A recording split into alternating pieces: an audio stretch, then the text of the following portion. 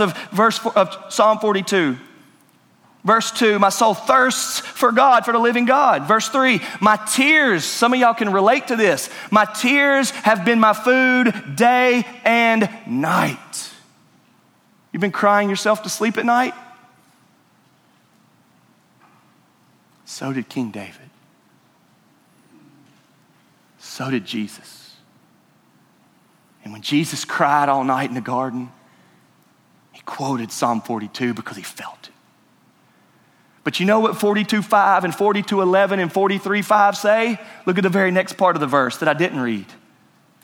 After they cried out to God with question, they preached to themselves, hope in God, for I shall again praise him, my salvation and my God. Verse 11, hope in God, for I shall again praise him, my salvation and my God. 43:5, hope in God, for I shall again praise him, my salvation and my God. Folks, it is possible to be a Christian who has your hope fully set in God, in the work of Christ, dying on the cross for our sins, buried in the grave, risen again for victory with the promise and assurance of eternal life in heaven, and yet have your soul beat down, have your heart burdened, to be sorrowful, stressful, troubled. It is possible. Our Lord Jesus dealt with it. King David dealt with it, and it is real. But you know what you do when you're in that situation. You don't run and pout. You don't give up. You don't quit. You know what you do? You seek the Lord. You pray. Leonard Ravenhill says prayer is the acid test of devotion. What you really are focused on will be seen in your prayers. Your sorrows and your troubles will show you what you're turning to. Do we turn to other things? Do we run from him, or do we run to him? Jesus was troubled. Well, in Jesus' troubling and his commitment to prayer, he makes this statement on why they are praying, and this is so heavy. Why are they praying? He says it in verse 38. Watch and pray that you may not enter into temptation.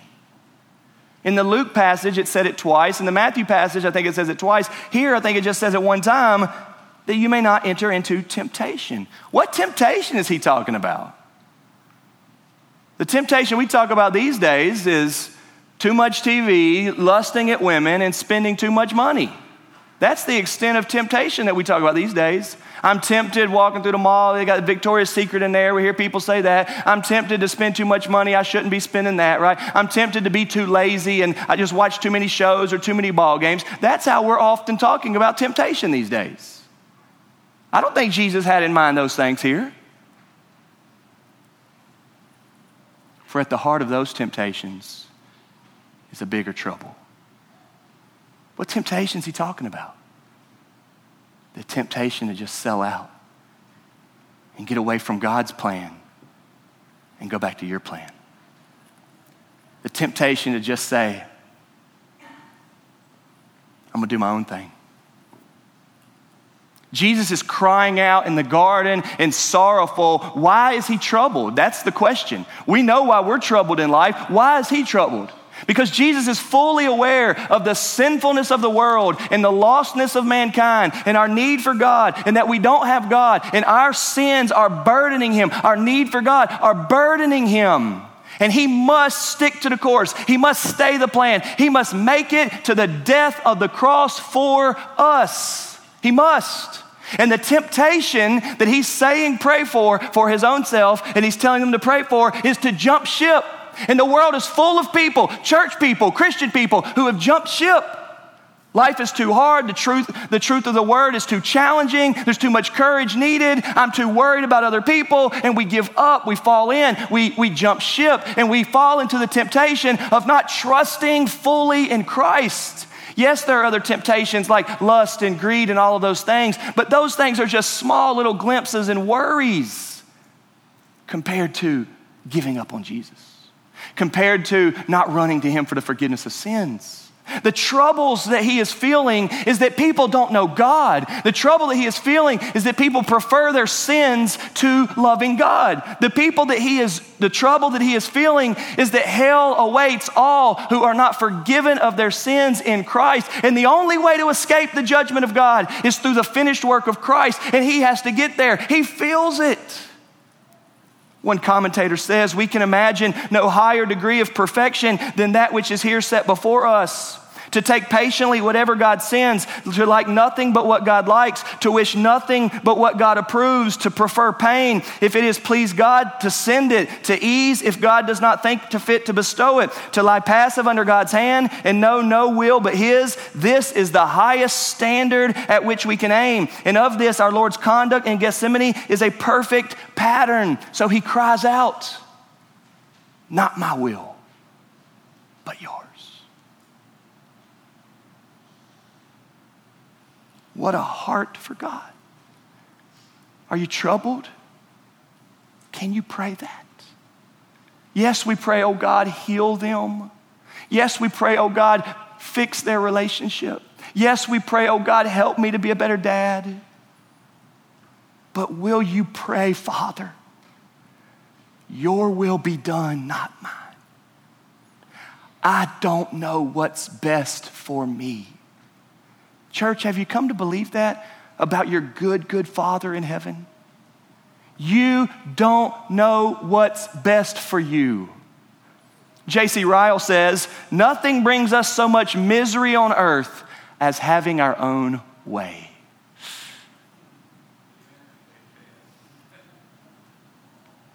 Jesus knows that. He felt the burden, but he prayed, Father, not my will, but yours. He was honest. If there's any other way, let's do it a different way. But there wasn't. And he was submitted. He was submitted to it.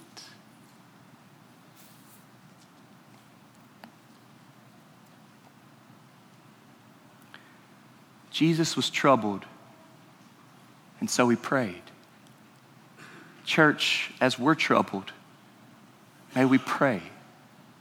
But may our prayer not be a simple or shallow, God, fix it. May it be a heartfelt, I trust you. May it be your will be done. May it be thy kingdom come. May it be not my will, but yours. May it be a faithful, may it be a surrender. May it be a trust. May our troubles drive us to God. And may we be content being close to God. Number 2, Jesus was troubled, and so he was courageous. He was troubled and he prayed. He was troubled and he was courageous. We see his courage in being willing to submit to somebody else's plan. It tends to be, listen to me, in the world today that machoism or bigness is, I'm gonna do it. I'm gonna take care of myself. I'm gonna do my own thing. I'm gonna make sure I can do it. I'm gonna pull up my bootstraps, or I'm gonna tighten my belt, or I'm gonna put on my work clothes, and I'm gonna find a way to get it done. And that does sound tough, and that does sound strong, and that does. But so often, listen to me, so often that's a cover up for me. I'm gonna distance myself from those responsibilities. I'm gonna distance myself from those responsibilities, and I'm gonna distance myself from those people that are gonna hold me accountable, and I'm gonna distance myself from those people who are gonna love on me and push me in the right direction. And what it really is, it's an isolating yourself. And you are maybe all by yourself about to try to take matters into your own hand, and you're going to get your own place, you're going to try to pay your own bills, and you're not going to worry about anybody else and all that, and you're going to try to do it. And it sounds all good and macho to yourself because you're not listening to anybody that will add some balance or reason to it. But what's really happening with that is you're wimping out more than you're being courageous. You know what courageous says? I got responsibilities over here. I got responsibilities over here, and I got a world I got to do over here, and I got stuff I need to do over here, and I got people that I'm counting on that are counting on me over here, and I got all this stuff too. And you know what? It ain't about me.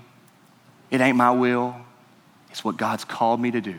If God's called you to be a man to a tough wife, be a man to a tough wife. If God's called you to parent some kids that seem impossible, then parent kids that seem impossible. If God's called you to no longer have any more me time or man caves or days to yourself or this or that, if God's called you to that, then just welcome to the party of people that are already living that life and understand God causes that to happen, but it's a life of responsibility and it's a life that takes courage. It is so easy to say, I never get any time for me. I need to finally look out for myself for once, and here's what I'm going to do. I'm going to go do it. Well, you keep calling yourself strong and responsible and doing that, but realize you've just distanced yourself for everything that's hard and challenging and courageous in your life. And you know what? I believe that one day I'm going to get to heaven, and you know why? Because when it was hard as can be in the garden, bleeding blood, sweating blood, and everybody else was sleeping on him, and my sins were burdening him down, Jesus said, Father, is there any other way? And you know what he said? This is the only way, let's go. And if Jesus does not have the courage to do what God led him to do, every one of us are still in our sins. Sometimes life is hard, and the only solution is to let's go. The only solution is let's face it head on. Sometimes life says stay up all night working on something you don't want to work on, and that's what you've got to do. Sometimes life means you don't have money to eat, and so you're going to skip a meal so that you can have money still. Sometimes life says this hurts, this hurts, this hurts, and that's what is required. Jesus is beat down in the garden, sorrowful to death. And his prayer was, God, if this is what you want, let's do it. His word in verse 41,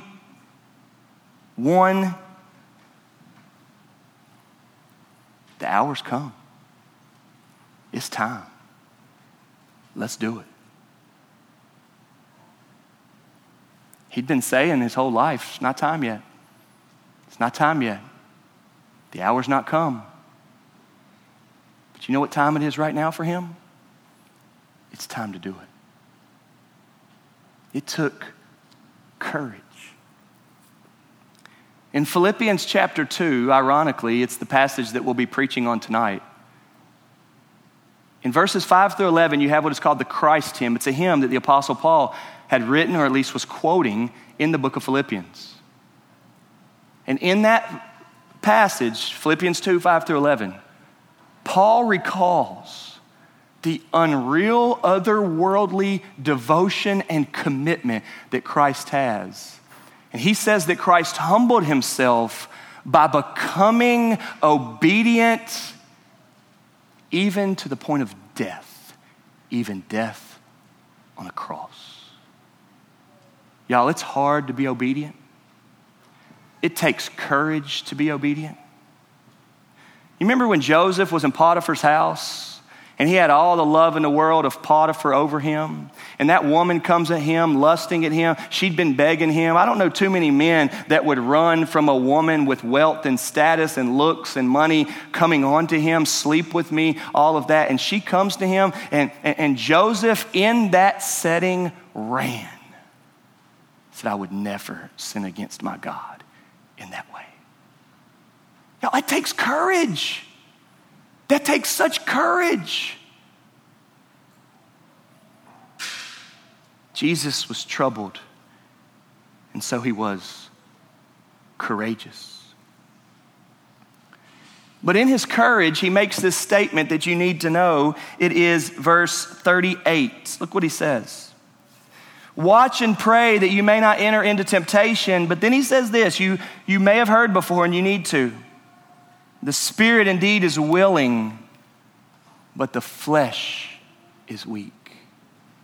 This challenge exists inside the life of the believer. A willing spirit, but a weak flesh. A willing spirit, but a weak flesh. J.C. Ryle says that this quote should be the Christian's daily motto from the time of the conversion until the day of their death. I want to, God, but it's hard to. I want to, God, but it's difficult. I want to, God, but I'm weak. You ought to know that you're weak. And the challenge to be courageous and the challenge to stay prayerful in the midst of all of life's troubles is difficult. And he says, Jesus prays this way. Spirit is willing, but the flesh is weak. Jesus was troubled, and so he went to pray. Jesus was troubled, and so he was courageous. Folks, if life is this hard and this challenging, you and I need courage. I realize that all the men at your work aren't living for Jesus. I realize that at your home, it's hard to follow Christ. It's hard in all of our homes to follow Christ. I realize that being the light and salt of the world is so difficult when the world seems to be so dark. But before you knew that that's what you were supposed to be, Jesus already told you that's what it's going to be. It takes courage.